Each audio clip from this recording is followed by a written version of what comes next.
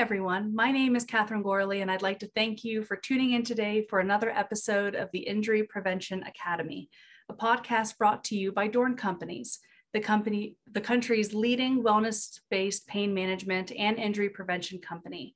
Dorn is committed to reducing costs of healthcare and workers' compensation, as well as reducing lost productivity, which has resulted in over $120 million in savings over the last 20 years for our clients. Joining us today is Jeff Smagich. Jeff has spent the last 30 years in ergonomics risk consulting, helping more than 90% of the global Fortune 1000 companies develop, deploy, integrate, and manage effective and sustainable ergonomics and lean processes. He leverages his vast engineering and ergonomics skill set with clients to deploy strategic partnerships that routinely deliver a reduction in injuries with a substantial financial impact. Welcome, Jeff. Thank you. Thank you. Thank you so much for joining us today. I think learning more about your expertise in the field of ergonomics and really seeing what you feel is the future of ergonomics, I think is really exciting. Well, I appreciate the invitation to be on this podcast. Thank you. Yeah, no, thank you. Now, one of the most common workplace injuries affecting workers today is musculoskeletal disorders, or MSDs. And these usually present themselves as tendinitis, back strains and sprains, and carpal tunnel syndrome, and which can affect nearly a quarter of the world's population. And it's also the leading cause of worker disability, early retirement, and limitations to gainful employment, according to the National Safety Council. So what are the most, or at least what are some common mistakes companies make when it comes to ergonomic assessments and programs to avoid these risks? It's a great question. It's a really great question. I think first and foremost, I'm one of many perspectives, but I definitely, hope that mine resonates with this audience. First and foremost is that some of the mistakes companies make regarding assessments is they don't have a program. They don't have a program in place. So they don't know if they have a problem, how big their problem is, where their problem distributes itself. And until they really kind of do a claims analysis and look at their analytics to really figure out, they may just be doing assessments to be activity-based, but not to be very strategic-based. So that's one and we do see a lot of companies that don't have an ergo program out there. But let's kind of focus those that do have a program. And, a lot of times the program's lacking. It's just lacking.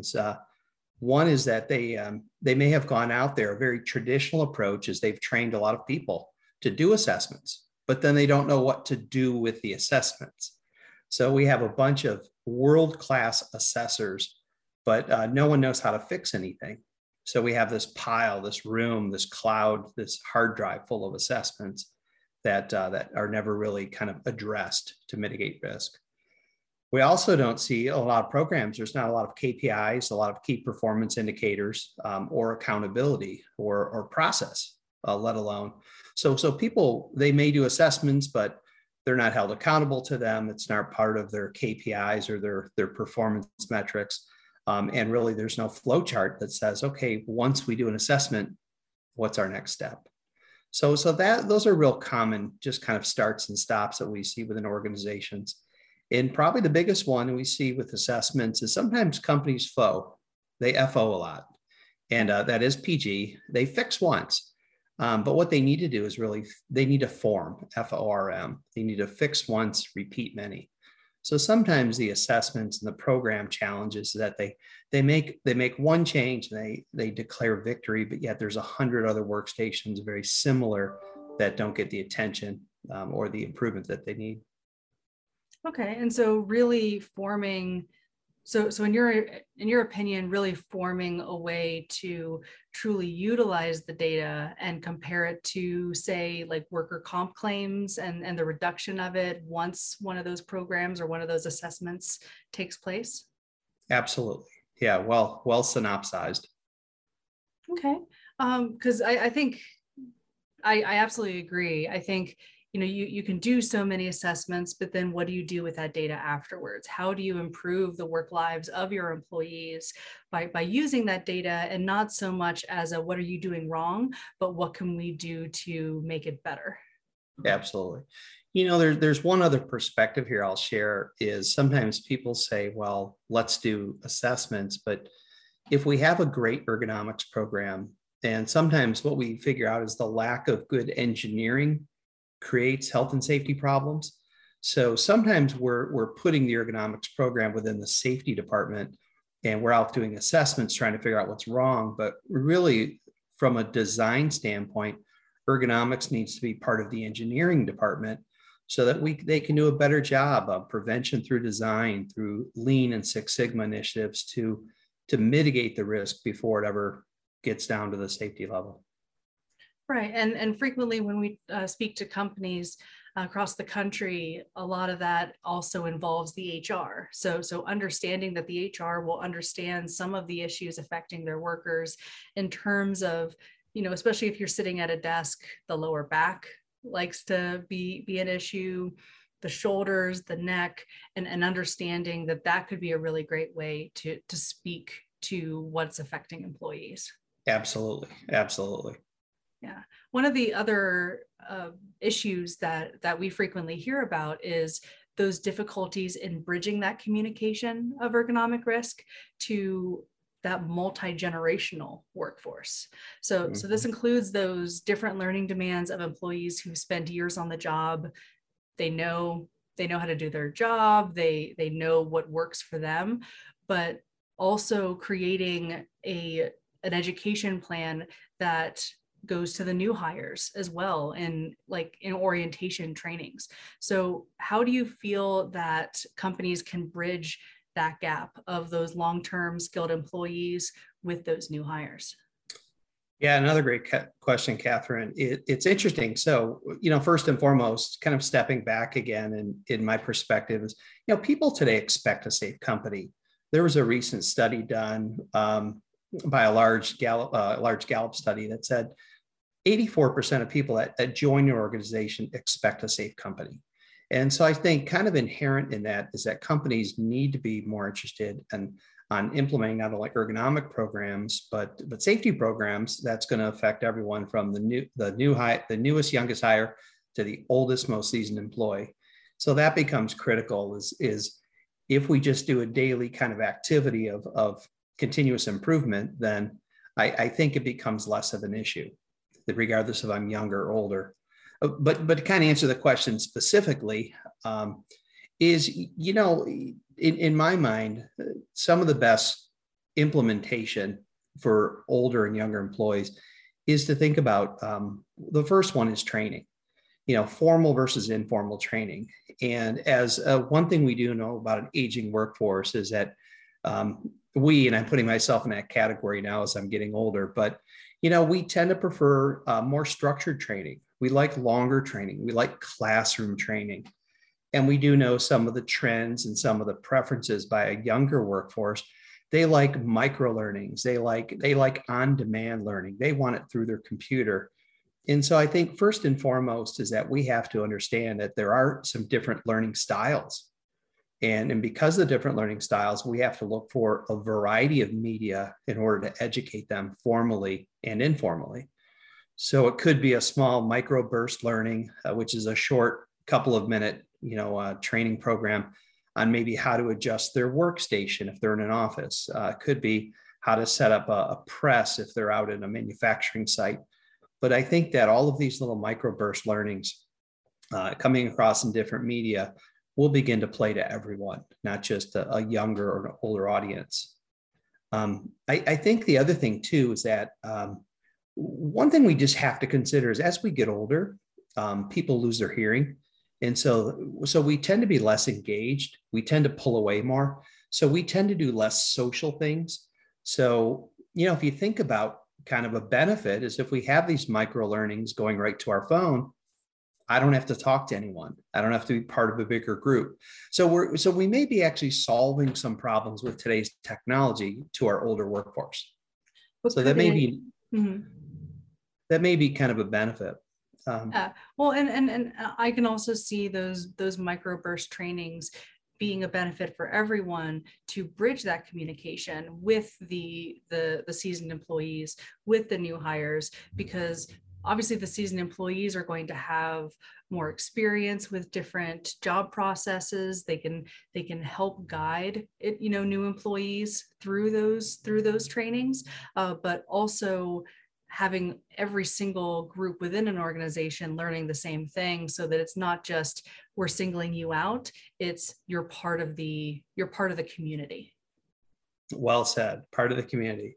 Yeah, and I think that partnership, which kind of goes to the second level of not just training, but also coaching, on the job coaching.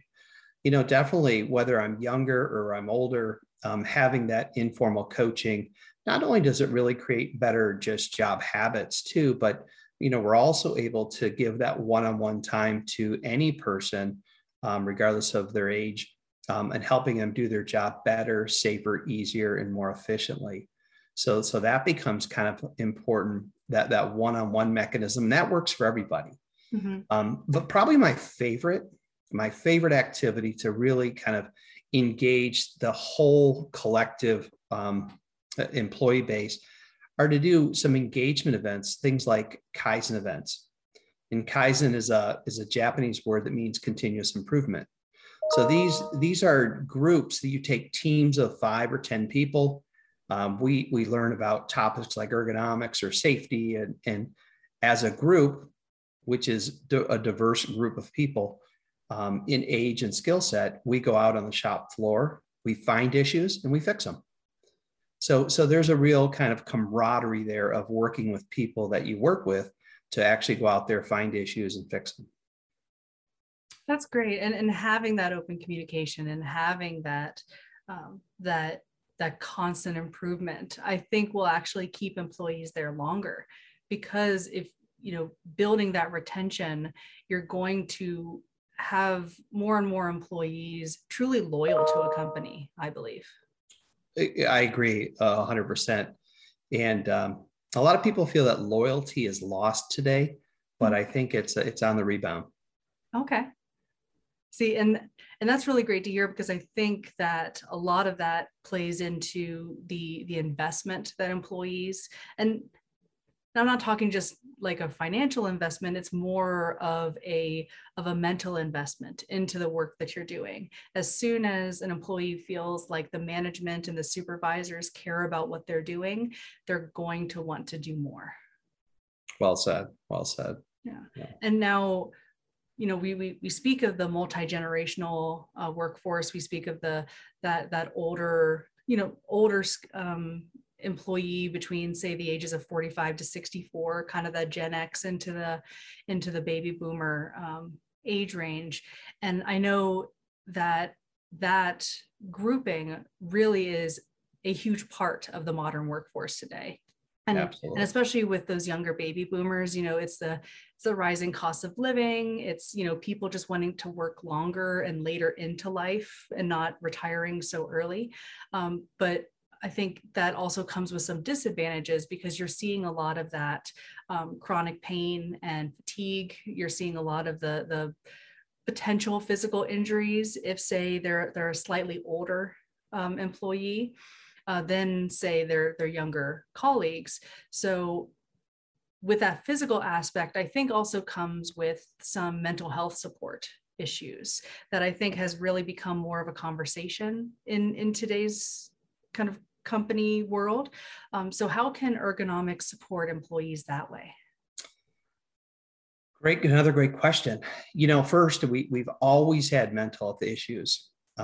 It's COVID has been, something that's really heightened to us to learn more about how to treat it, really kind of how to embed it in a workforce so that we don't create more mental stress or mental health claims. So first and foremost, it's been around forever. We're just drawing a spotlight on it. Recently, the World Health Organization said that since the pandemic, there's been a 25% global increase in the prevalence of mental stress, primarily anxiety and depression worldwide. So that's pretty significant. We're all experiencing. I'm experiencing. You may have as well, Catherine. Mhm. So we definitely, the non-work factors is COVID has definitely triggered an increase in mental health and mental stress concerns. We look at our current state today with inflation. People are trying to juggle a discrete income with rising costs. So there's some issues there. Of course, we have the social media aspect, which is always putting stress and strain on us. Do people like us? Do they not like us? But also, too, is there was an article that came out a couple of years ago in the USA Today that zip code is a big determinant of medical claims and therefore some of the ergonomic claims, physical and cognitive. So what we tend to find is there's more mental health issues in lower income zip codes. So we do have a lot of non-work factors about the connection with ergonomics and the rise in mental health, absolutely. But from the work condition is, every industry has had some stress. I think that'd be a fair statement, whether I'm a healthcare worker and I've suddenly now I have a hospital full of people I wasn't expecting, and how contagious are they, to a truck driver. The truck driver, now I have to drive longer hours, more days per week to help the supply chain, to a small business owner that's contemplating, I can't open, therefore I might have to close my doors or, work with less people. So I think that, there's that stress there as well. And the physical does manifest itself in the mental manifests itself in the physical. So I definitely think that, they're correlated. One position I'd like to take real quickly, Catherine, is as an engineer, one thing I understand is we talk about product design, we talk about process design. So regardless of any industry, all industries have a product. If you're McDonald's, it's your burger. Mm-hmm. If you're Boeing, it's an airplane. If it's Procter and Gamble, it might be diapers. But when we look at that, is if companies have great ergonomics and great engineering, and we have good product design, so it's simpler to put together, it's easier, it's faster to do. Or if we have a good process, if we actually set up our manufacturing or our delivery process, if we're in healthcare, to be simpler and easier, then guess what? We tend to see a reduction, not only in the physical claims, but we tend to see less mental stress claims as well. So there is a strong correlation between the two that I think we as ergonomists can definitely affect. Yeah, and I really love your approach to, it doesn't matter what work that you are doing, every single person in the world is going to have some level of stress. It's going to affect something that they're doing, whether it's work, whether it's from personal circumstances, whether it is work circumstances, especially during COVID, where it was, okay, get it done as quickly as possible, but then the added stress of the pandemic, it's all going to affect everything that you do. It's going to affect you on a mental level. It's going to affect the way you even react to certain things, especially in those high risk job duties. If you have your mind on kind of the stress of something, on the actual, hey, could something go wrong? It's going to affect your reaction time. It's going to affect how you feel mentally, but also how you react physically. Absolutely. And it's interesting too, because, we know that a little bit of stress is a good thing. It's a motivator. It's a focus agent. A little bit of stress is great, but, early pandemic, people, life is hard enough, but then they stressed about keeping their jobs if their company is going to stay afloat, or too much stress because they were being asked to do more than they've ever had. But now it's a different kind of mental stress we're seeing is with inflation and recessionary fears globally, that, once again, am I going to keep my job? Is my company going to close their doors? And so it's just trying to figure out how we continue to work with folks. Yeah. And one of the best things, one thing I do, just one quick thing, because I manage a group of folks, I have daily phone calls with someone on my team every day. We have every 2 weeks, we have phone calls with the group, and, it's a very open conversation that we have with everyone, which is really nice.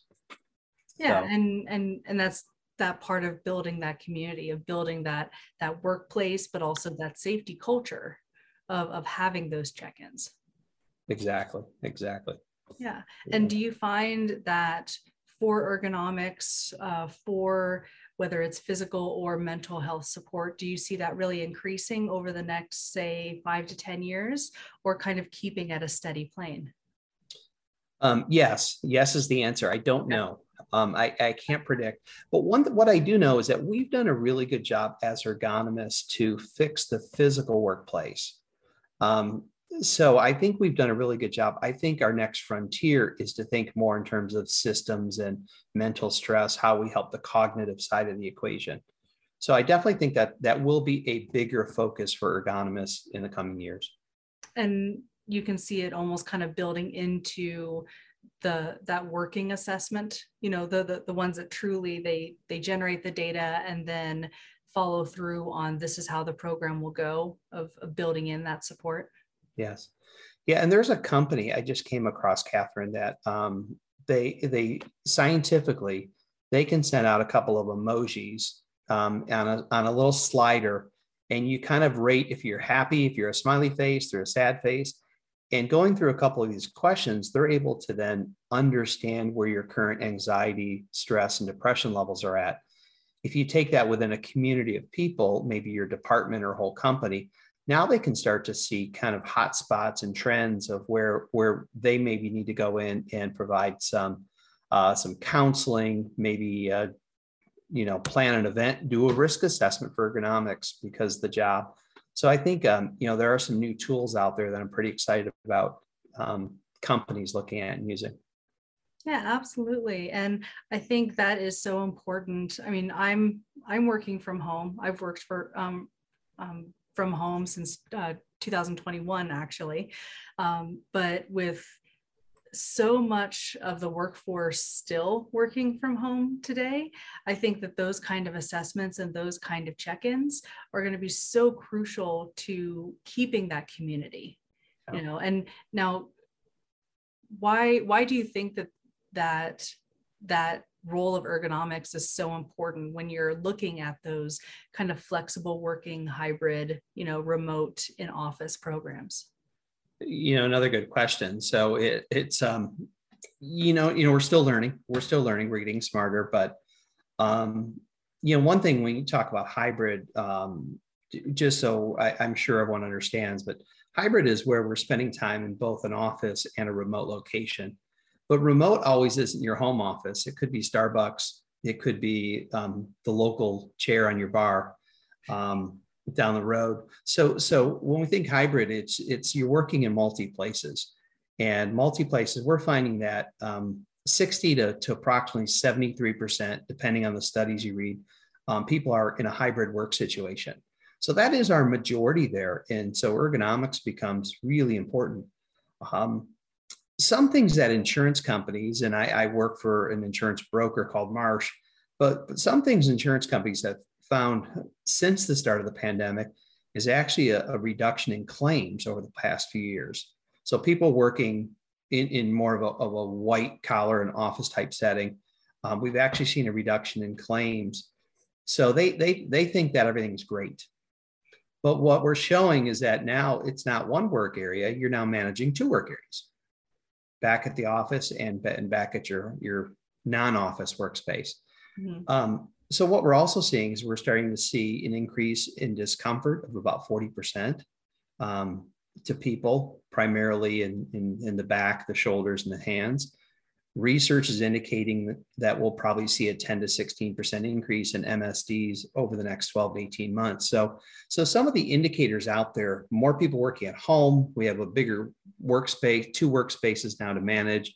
We're starting to see some indicators that, yes, we might start having problems.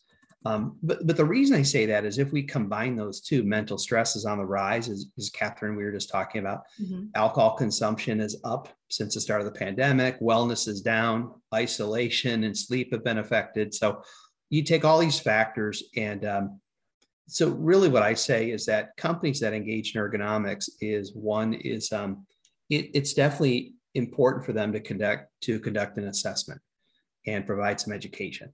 And this is kind of can help both office and non-office environments.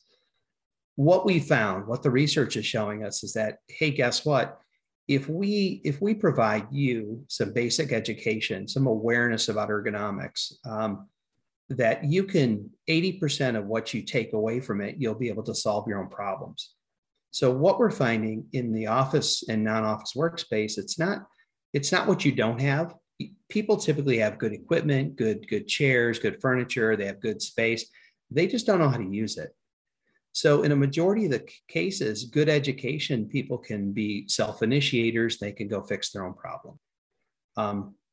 16%, we found that 16% of the remainder there, all they need are simple fixes. So if we do assessments, we give education, it's going to be something kind of small and simple. And then we find that only 4% of all cases actually need something significant, like an accommodation, like a sit-stand desk. So I think that the approach of ergonomics, rolling it out to the hybrid workstations, starting with education, can go a long way. Yeah, and I think that education of those small fixes, understanding that those small fixes today will affect you long term. Because I think a lot of people are afraid of, or I guess unsure of, how to positively impact their workstations long term, because they're thinking, okay, well, what can I do today? But I think it's that same mindset of, perfect, let's see what we can do today, and that is going to help you 10 months down the road, because without it, that's sitting on your couch the way that a lot of people were starting to do in like 2020 of, absolutely, I can work from my living room, this is great. Guilty. But yeah, exactly. Of, you know what, those small kind of changes and learning to work with, or actually creating a workspace for yourself, is going to benefit long term. Absolutely. And, you said something too, it's the small things we do. I mean, we often joke that ergonomics is a war of inches. And it really is. It's an inch here, it's an inch there, it's a centimeter here, a centimeter there, but small but subtle changes does make the difference between being pain-free and comfortable and injury-free than becoming a statistic. Absolutely. Absolutely. In your experience, what else could make or break that in that company's safety culture, especially when you're trying to communicate those short-term and those long-term risks? Great question. One is there's a lot of companies that have been offering stipends, or go buy what you want, we'll pay for it, Catherine. So you're at home, just get what you need. There's a little bit of a risk in that. So one thing I would say that could make or break a company's safety culture is be open, but not that open. Because it's important that we want to support what you need at home, but people are buying a lot of things that may be unnecessary. In good education, they might already have what they need. They just need the education on how to use it, how to adjust their chair. They don't need a new chair. And what we found too is that if you give someone $1,000 to go spend on a home office, they'll buy the $100 Office Depot chair and they'll take their family out for a really nice $900 dinner. So we do have a misplacement there. So definitely, I think some things that will make or break the culture is a company has to be helpful. They have to be engaging and they have to support this remote work culture, but they have to do it in a way that is smart. They have to have some boundaries. That's why I think the education and assessment's important, and also tracking of what people buy, so that they can kind of see what kind of trends and spends are happening over time. So that's one thing. And I think that understanding, like, you mentioned that 4% needing potentially like, one of those standing desks or something like that. But, some people don't understand standing for, say, those 7 to 9 hours every single day. You actually need something to be standing on, because because to stand on, say, a wooden floor for that long, it starts to create a whole other suite of problems that, you know, you possibly weren't foreseeing when you said, oh yeah, absolutely, let's get a stand desk. You know, well said, well said. And it goes back to that war of inches, because it doesn't seem like a big deal to stand, but having something to stand on becomes that kind of important factor. Yeah, absolutely. And, you know, I think there's other things, you know, when you think about safety cultures too, it's like, you know, action, put your money where your mouth is. You know, companies say a lot, but they have to stand behind it and follow through. I think that's important. You know, we talk about engagement too. Companies need to have clearly defined expectations. Often companies have like golden rules of safety. You know, I know exactly what's expected of me from a safety perspective or ergonomics.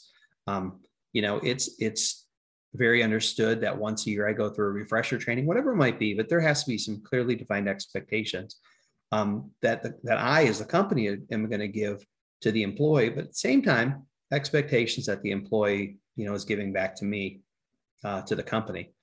You know, and of course, I think things like it has to be simple. And we know safety cultures. If it ain't simple, we ain't going to do it. So I think, you know, if we ask people if they do have a problem with ergonomics, if it's a burned out or if it's a light a footrest they need, let them get a footrest. It may be temporary, where they get a couple of 3-inch ring binders and use it as a temporary footrest, but you know, the company has to make it available and to make it easily available. Because if it's difficult, I'm just not going to do it. So those are just kind of some overarching themes. Be action oriented, have great engagement, make it easy, make it simple, have great follow through. Yeah, and the overall field of ergonomics, as you know, has so many benefits. You know, overall, it's going to reduce costs. It's going to increase productivity for employees, but it's also going to improve that quality of work. It's going to improve the engagement that they have with the company, but also their engagement with the field of ergonomics.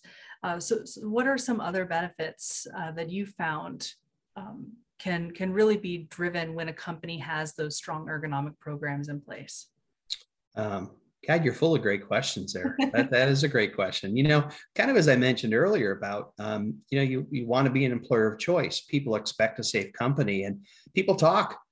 People are very candid. So to become an employer of choice, you know, whether through all the social media and your friend network, is people expect a safe workplace. So that's a benefit of having a strong ergonomics program in place, is people see you as a safer company, and they want to work for a safer company. So that's a huge benefit.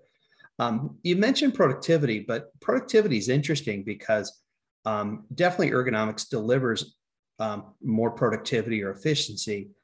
What's happening in a lot of companies too is that they might be able to get efficiency where they can do something faster, but they can't necessarily make more parts per day, more widgets per day, or more cars per day. True. But what they can do is that they give the time back to their employees. So it's additional rest breaks. They give them time to do stretch and flex programs. They give them time to do more safe motion dynamics training. So they give that time back to the employee in a value added way, in a kind of a wellness way, which is nice.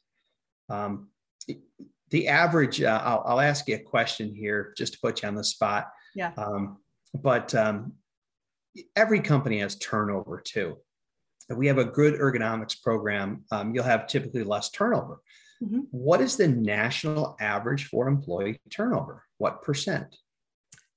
Ooh, you know, from some of the companies that I've spoken to in this past year, it almost depends on the field. Say in those high risk occupations like in manufacturing and distribution, more so often in supply chain. I'd almost hazard to guess it's about 50 to 55%. Catherine, you are spot on. It's 57% is the national average for turnover. Okay. I have one client that's 300%.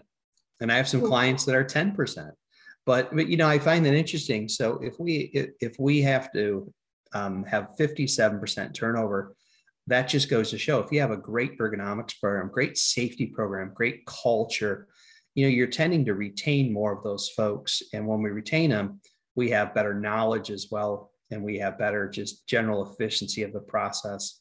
So those were something. One other thing I'll throw out just real quickly is definitely when you have a longer term workforce, you tend to have better engagement, which helps with robust problem solving and innovation.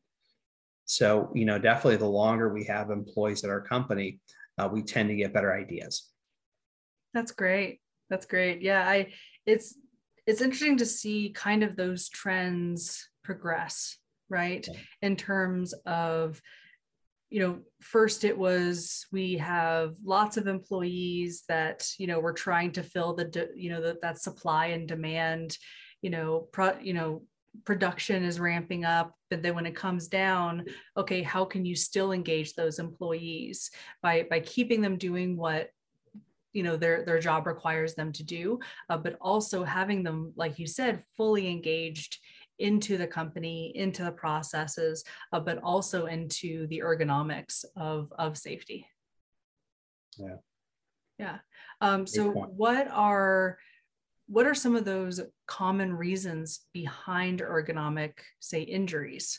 Is it something that truly fluctuates with, say, productivity, or does it tend to be kind of overarching kind of fields? I wrote a paper in January of this year, and we looked at the past 20 years of OSHA claims and the ergonomics percentage. Every year has been consistently approximately 36% of every non-fatal safety claim is ergo related.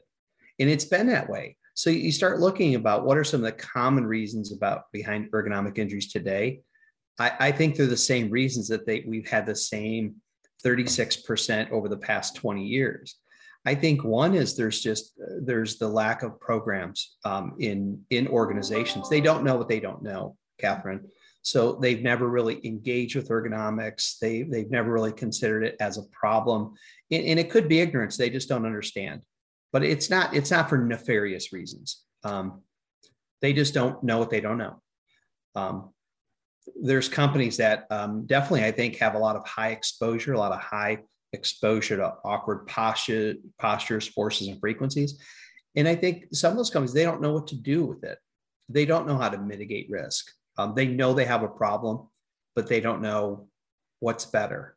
And so I think that there's a huge opportunity there. It either A, isn't supported internally, like we talked about earlier, or B, they just literally don't know how to fix it. We've been in that situation a lot of times. If you think about, let's say, for example, you're a flight attendant, you're 30,000 feet in the air, and you're being asked to put bags up into the overhead bin. Make it more ergonomic. It's a difficult problem based on the nature of the job, but I think that we just have to have that persistence. We have to have that daily continuous improvement in every environment to help kind of drive down some of the ergo injuries. Well, and it's interesting that you said that that it's staying pretty consistent at that 36%, especially when I know that the field of ergonomics has changed so much over the last 20 to 30 years with advancements in the kind of, say, like office setups that people have, but also a lot of companies starting to really look at the machinery that their employees are using in an ergonomic way. So is that almost being balanced still at that 36%? Yeah, I think we've solved one problem and created another. Like, for example, we had people maybe working off the floor to assemble, to do some assembly work in a manufacturing facility. Well, now we've got off the floor, but instead of them doing one every 10 minutes, they do 10 every 10 minutes. So we may have improved the posture, but we've maybe even increased the force or the frequency of which they're doing it. Or we may have created a whole different situation with, the assembly was simple and easy, but now I have to do it within 4 minutes. So now it puts that additional stress and strain on the body. Okay. Okay. So you're really seeing where it's really great that, say, like 30 years ago we started making all these advancements, but now we've really introduced a whole new suite of problems.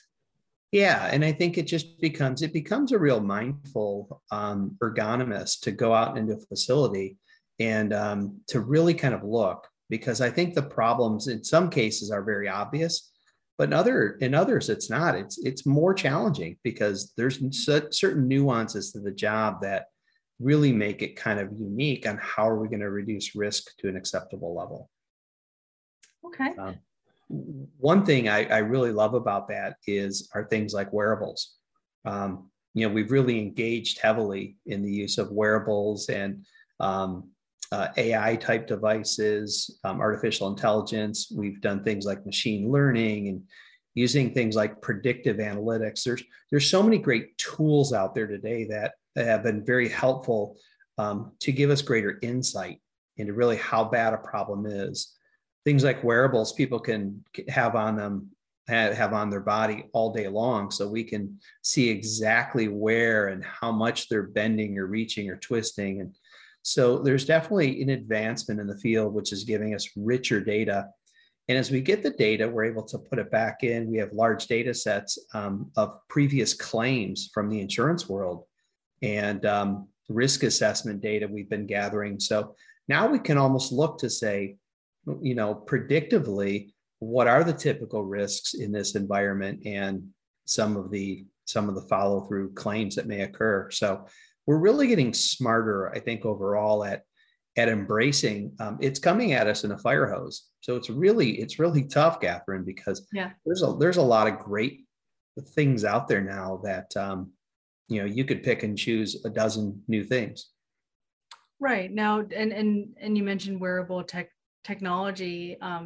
Obviously, it gains insight as to how some of the strains are taking place, especially for those high risk injuries, like with the back, like with the shoulders. But do you find that it's casting light onto previous unknown kind of strains or previous unknown kind of danger zones?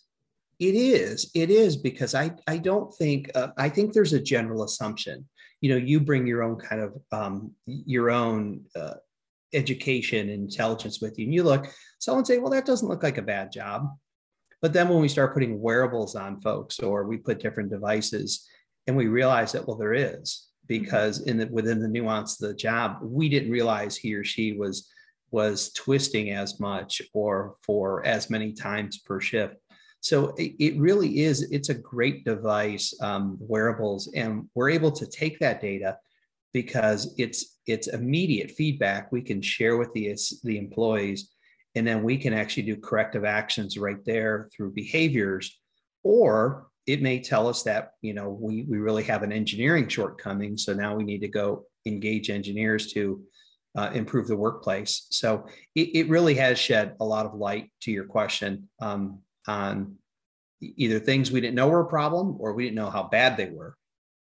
Well, and I think when people think of those high risk occupations, they think of one of workers who are, say, like in manufacturing or supply chain, or those typical fields. But if you even look, I think a lot of different people's first introduction to ergonomics is if they're sitting at a desk. And I think maybe forming a more complete understanding of the risks that office workers have, for injuries, because they don't realize, well, the file cabinet's over here, so I have to twist in a kind of awkward way if I'm still sitting at the desk, or just sitting in that prone position. You're seeing a lot of spinal injuries, spinal strains that just gradually build up, as opposed to those high risk occupations where it can just happen so much more quickly. Agree. I think every industry, I think, could really benefit from wearables, office and non-office. We've been using them on food workers and airlines and restaurants, everywhere, because it's really interesting to uncover some of that hidden data. Yeah, and we're seeing more and more companies kind of interested in wearable technology because of the insights that it can provide. Yeah. In Catherine, just to add on to that a little bit more is the wearables today are not the wearables we had yesterday. The Right. wearables yesterday could measure, for example, the generation one is they could measure people back bending, and then they added back twisting. Well, now they have 15 or 20 different capture devices within them, so they can look at reaches, they can look at your position in a facility. So, if you go to a place you shouldn't be, it can do COVID tracing. It can do so.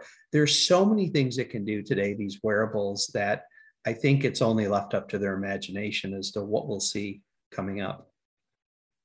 That's great, because I know that in early June of 2022, the National Safety Council, along with Amazon and other top kind of industry companies, they pledged to reduce workplace injuries by 25% within the next few years. How do some of the other tech solutions in today's world of safety play into that, and how can companies truly implement that? Great, another great question.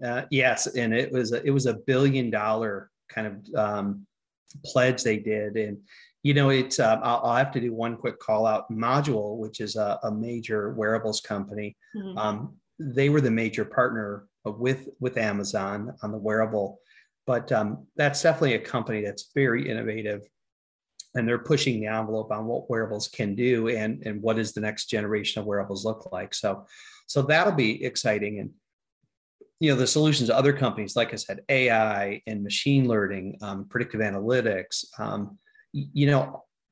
that's some innovation that definitely we're going to see going forward. But let's go back real quickly to grassroots too, is that we have to make sure that ergonomics has a good seat or partnership with operations or engineering, so that we don't have to go back and fix what's already broken. We can prevent it from being broken to begin with. We need to have the support of our financial support and commitment from our C-suite. So we have to have executives at companies that understand ergonomics and the cost that's occurring to their organization. On a national average, roughly 36% of all claims and about half of all incurred costs are ergo related. So that's a sizable amount of money to an organization that's trying to make product or sell a service. And the other thing is we just have to go back to Ergo Solutions. Is we have to do a better job too of making sure we treat ergonomics like any other business initiative in our company. So there's a high tech aspect, and then there's the basic stuff, blocking and tackling we've always done. We have to keep doing and do better.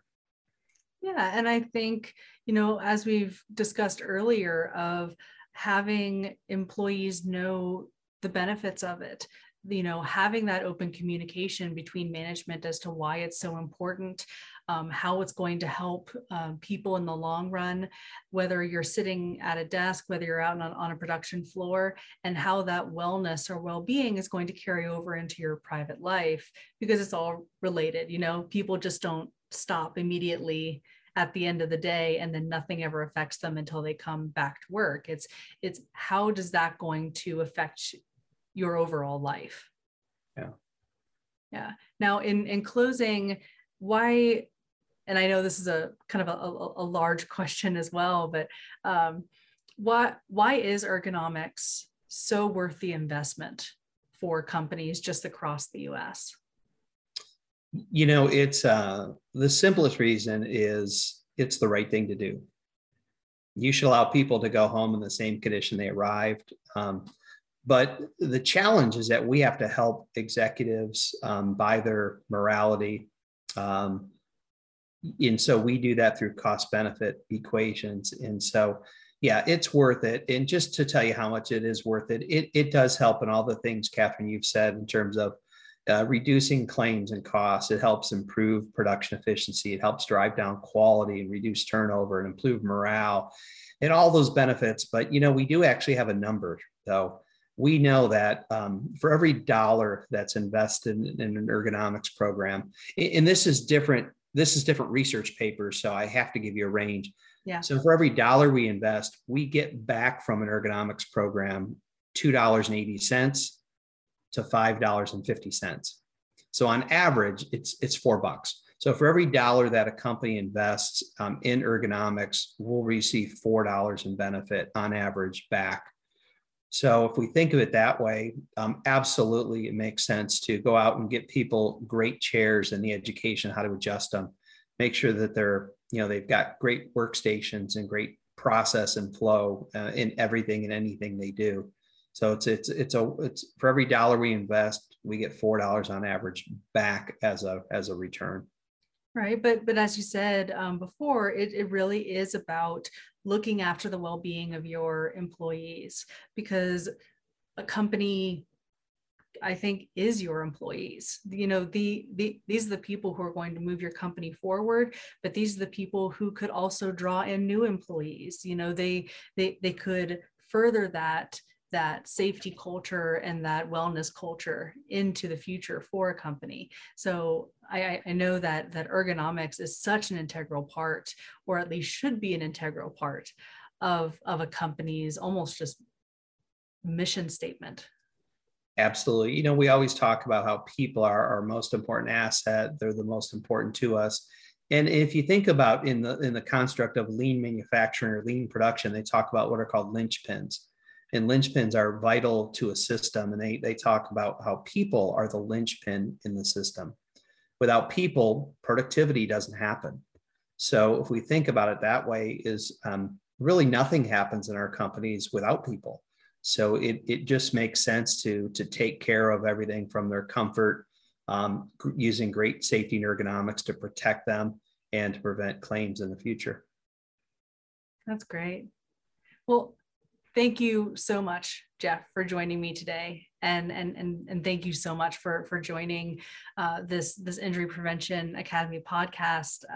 These insights, I think, are just great, and I think that people listening will be able to truly see those benefits of ergonomics, but really start to form their own plans as to how to implement those at their own companies. Well, I appreciate the opportunity here, Catherine. And if anyone has any follow-up questions, please share my contact info and I'd be happy to respond to them.